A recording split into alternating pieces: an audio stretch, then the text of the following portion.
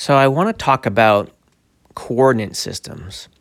And coordinate systems are really important because that allows us to understand where we are in space on the planet, which is really key. And if we understand where we are in space, then we might be able to understand how to build systems to figure out time between 2 points in space or distance between 2 points in space. And I find navigating pretty interesting because people have been traveling great distances for tens of thousands of years.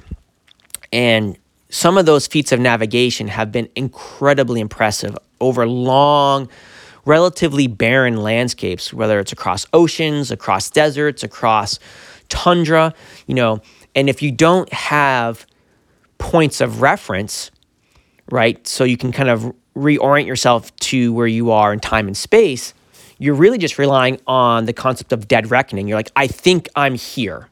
I'm not sure, but I think I'm roughly here.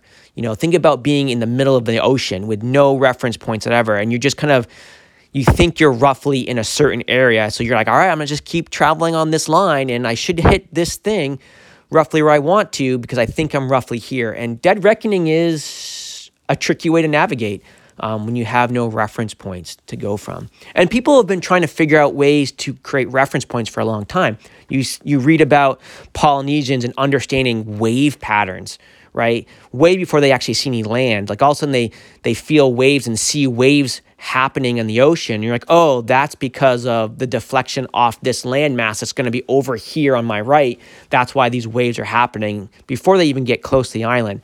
Or certainly celestial navigation has been used for a long time, which is really interesting. And if there aren't any particular aids to navigation, like say a buoy in the ocean that gives you a reference to where you are in time and space, right? You have to figure out something. So coordinates systems allow us to do that, which is really cool. And I'm thinking of really two coordinate systems. I'm thinking about lat-long, so latitude and longitude, and I'm thinking about UTMs, Universal Transverse Mercator. And lat-long's pretty old. That's been around for a long time. So, once again, it's a way of dividing the world up into chunks. Maybe if roughly you could say squares, even though they're not technically squares. And then therefore you have this grid pattern that you can figure out where you are within a certain area of the planet, right? Latitude's been kind of easy for a long time. That's kind of our north-south coordinate. And that's been used a lot with celestial navigation. So as you're trying to figure out where you are north-south, that's been relatively easy based on looking at the stars. Of course, you have to be able to see the stars, right? So if you have a lot of fog or clouds, you also use, let's just say celestial bodies. So that could be sun, moon, all kinds of things up there. That's really cool. Longitude was a harder one to crack. There have been ways that people try to figure out that longitude piece. Ultimately, what's really kind of come out of that is trying to figure out time. So as we move east-west, how far have we moved relative to a known point in time? And really, that came about with finding better ways of having more reliable clocks, for example, that could work on a ship. And that was kind of the big breakthrough in the 1800s that really helped crack the longitude code for the planet. It was actually a contest in Great Britain who could figure out how to crack this longitude code. And someone did, and they had essentially just built a better clock. And the interesting thing is anytime you read about this stuff, map stuff in particular, I think I know a lot of stuff about maps, but when you start getting into the weeds, you realize there is so much to know, details in the weeds about maps, which is pretty interesting in the history of maps. So the interesting thing about latitude and longitude is that, once again, if it's based on time, we define times as minutes and seconds, right? So when you have a degree, so 1 degree is divided by 60 minutes, and 1 minute divided by 60 seconds. So that's how latitude and longitude works. It works on that pattern. Now, there are a couple other ways to notate latitude and longitude with decimals. I don't particularly like that way because it doesn't make sense in my head. It makes sense if you're just plugging it into a GPS and let the computer do all the work, but breaking things down into degrees, minutes, and seconds actually works pretty well for me. Now, the one thing that's really interesting about latitude and longitude is that it does actually account for the curvature of the Earth. So latitude is the same relative to the next line of latitude. That's like you take perfectly parallel lines and you make a cross section across the earth, right? That distance doesn't change. Those lines are parallel. But longitude actually starts to come together as we get closer to the pole. So right at the equator, it looks like we kind of have a square, like between latitude and longitude.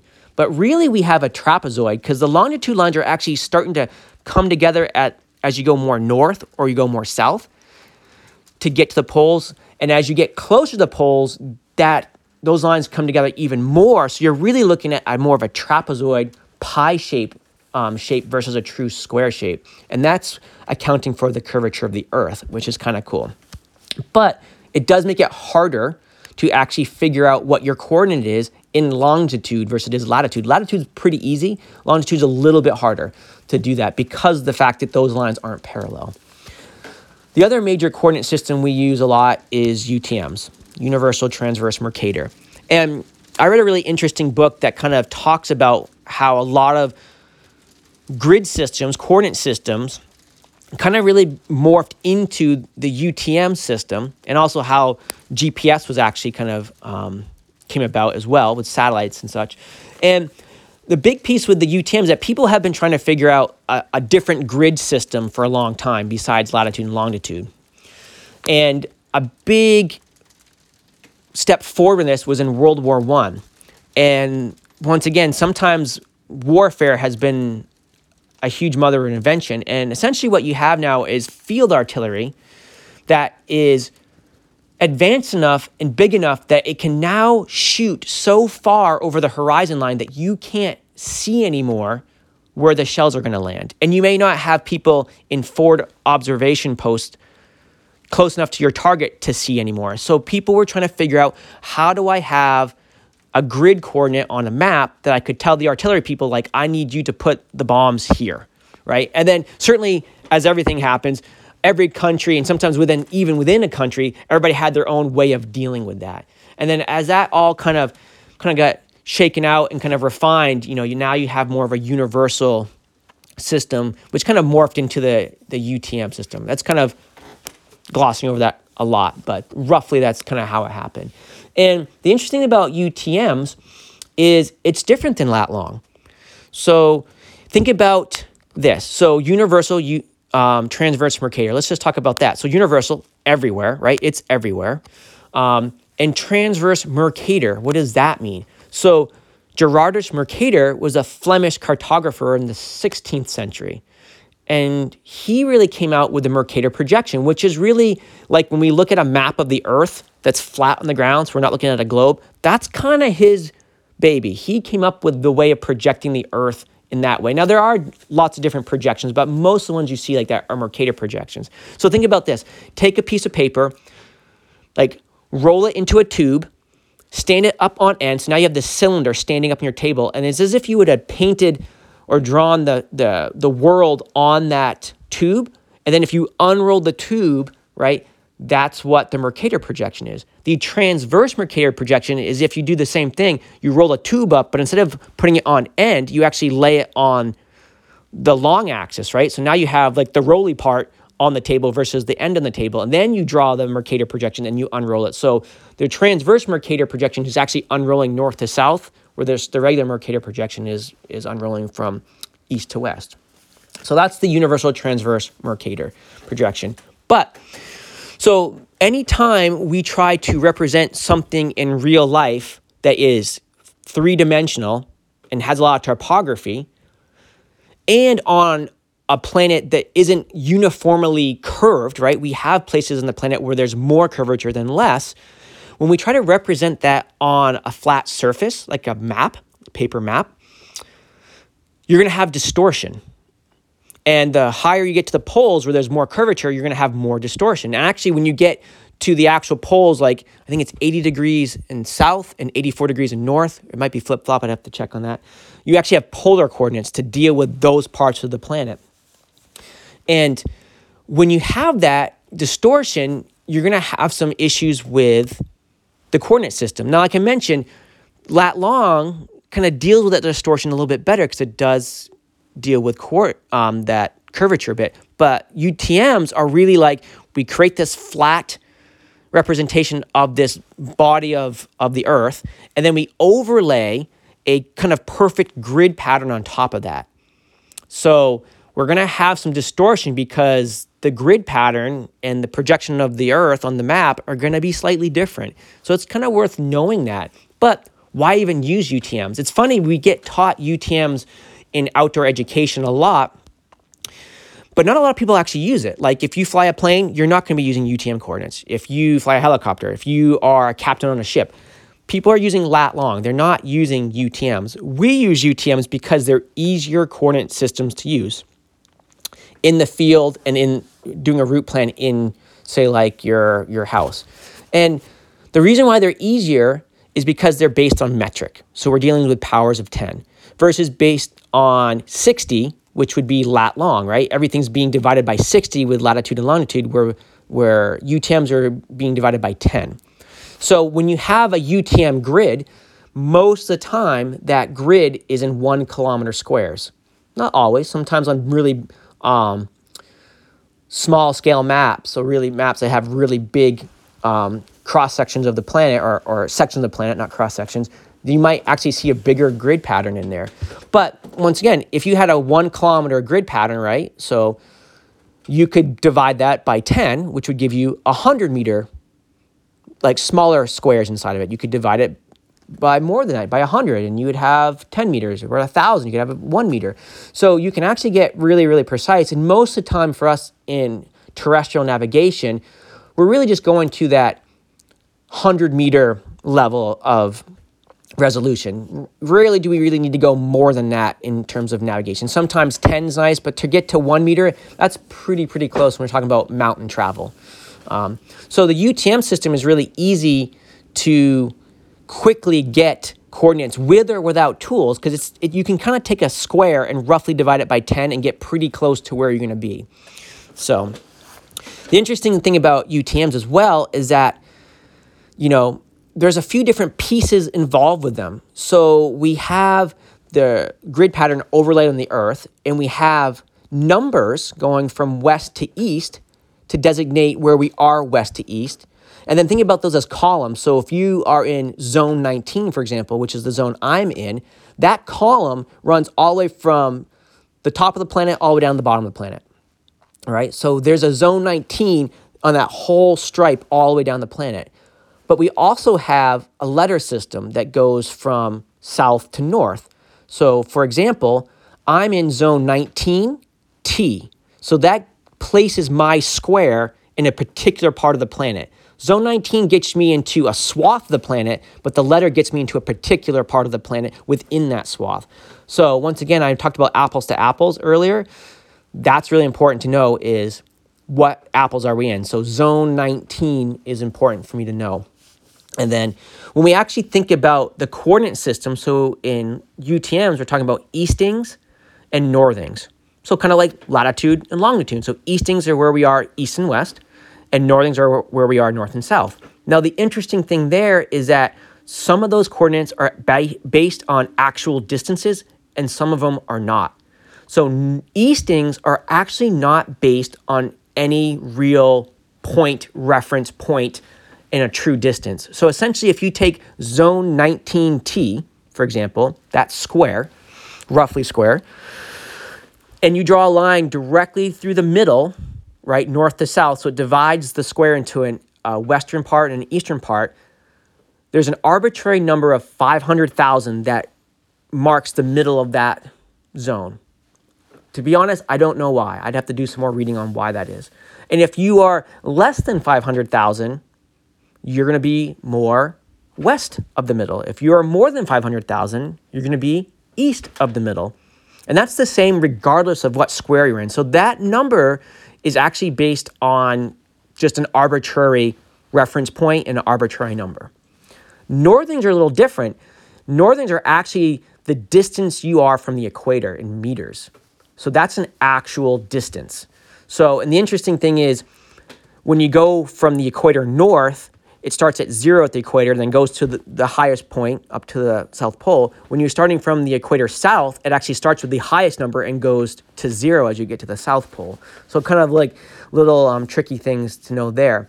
Now, what's important about understanding that is that it's, and understanding the reference of your zone that you're in, is that essentially, if you didn't say what specific zone you're in, if you just said I'm in zone 19, there are 2 squares on that column where you could essentially have the same coordinates but be in different hemispheres, right? And if someone didn't know, if you just gave the coordinates and someone didn't know, they could be like, I could either be here in Maine or I could be down here in in the southern hemisphere.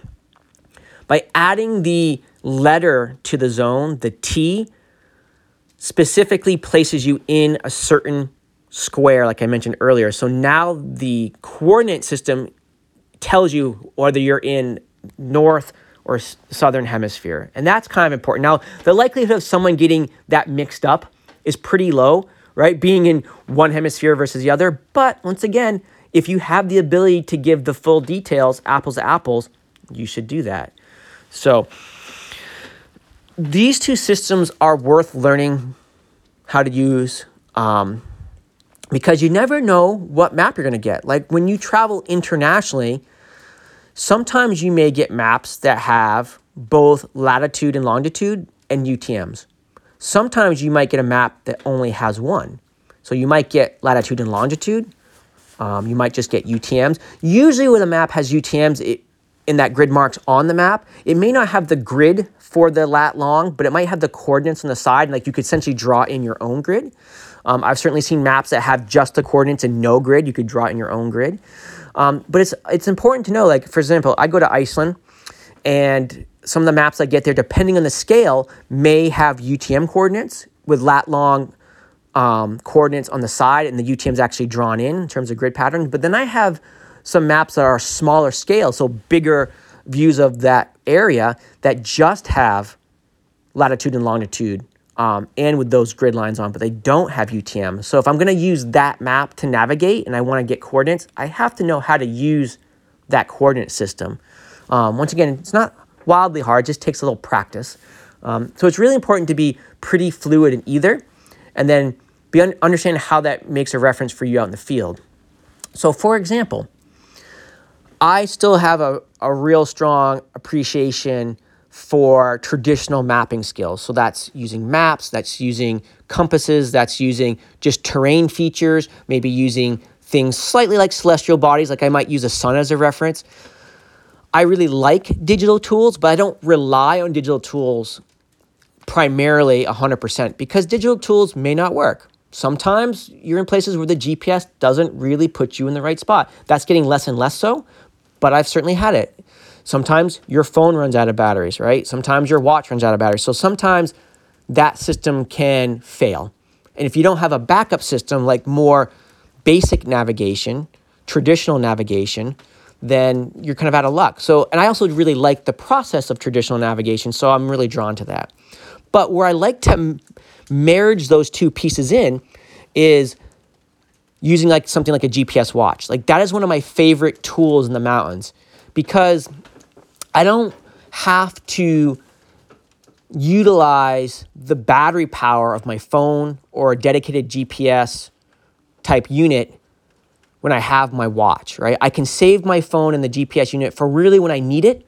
Because if you're trying to navigate with your phone in like bitterly cold temperatures, like in a whiteout in New England, your phone's gonna last maybe 30 seconds before it shuts off because it's too cold. So it's not really a great tool in that environment. If it's like 75 degrees out, fine. But once again, you're gonna be using battery power. And nowadays in the backcountry, like battery management is a big deal. It's kind of a weird thing, but it's a big deal. So the watch is a nice intermediary between that tool and then the traditional map tools because you can, depending on the setting, you can get a lot of life and a lot of tracking out of that watch, like hundreds of hours if you have it on the lowest resolution, which is usually enough for us in the mountains when we're traveling.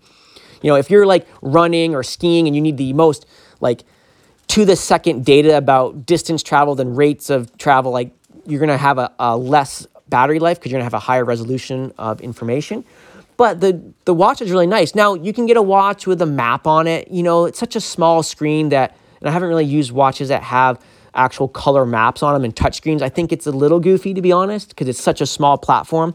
But for me, like, one thing that's really useful is at any point when I'm navigating with my watch, like, I can actually just get where I am. I could get a latitude and longitude coordinate or get a UTM. So let's just say I'm in a whiteout and I've lost my reference points for where I am in time and space. So I'm essentially working on dead reckoning. Well, if I just go to my watch and pull up a UTM coordinate, and if I know how UTM coordinates work and how to read them on a map, now I can place myself on the paper map, go, oh, I'm here, cool. Now I can kind of look, now that I've reoriented myself to this map, maybe I can use some other natural references where I am. Maybe there's a good handrail or something that if I just walk this direction roughly, and I get a real basic coordinate on my compass, just walk south for, the next 10 minutes, I should bump into this cliff band. Cool. So I can go back and forth between older school references and newer school references. Also, if we're always looking at digital tools, we kind of have our heads in the sand a little bit because we're just looking at those tools all the time versus looking at the environment around us. Navigation is really about looking what's around us and seeing what's around us and even feeling what's around us, because sometimes if you can't see, you have to try to feel, which is very hard to do in a whiteout because you get very disoriented in a whiteout. So I really like the combination of the watch as the intermediary between maps, traditional skills, and the more digital skills for sure. Also with the watch, now you can start tracking your progress without running your battery life down like on your phone. You can use that data later on down the road, right? And plug it into a digital platform and see where you actually went versus where you thought you were going to go. That's really powerful. If you do a tour plan, you're like, this is where I actually went versus where my tour plan said I was going to go. And you can get all kinds of data and information kind of retrospectively using that to kind of help you grow and learn about how to do things in the field next time. So that's a really nice platform. But anyway, those are kind of our two big platforms that we're going to use in the field. And there are definitely other coordinate systems. If you go to Switzerland, you're going to have the Swiss units, right? So you do need to make sure that wherever you go, once again, apples to apples, you understand what coordinate system is being represented on the map and that you're actually using that coordinate system and you're setting your digital tools to function in that coordinate system and with the correct datum, which I mentioned in the episode before. So coordinate systems, definitely something to get familiar with and just understand kind of the basis of how they've been developed and what they actually do.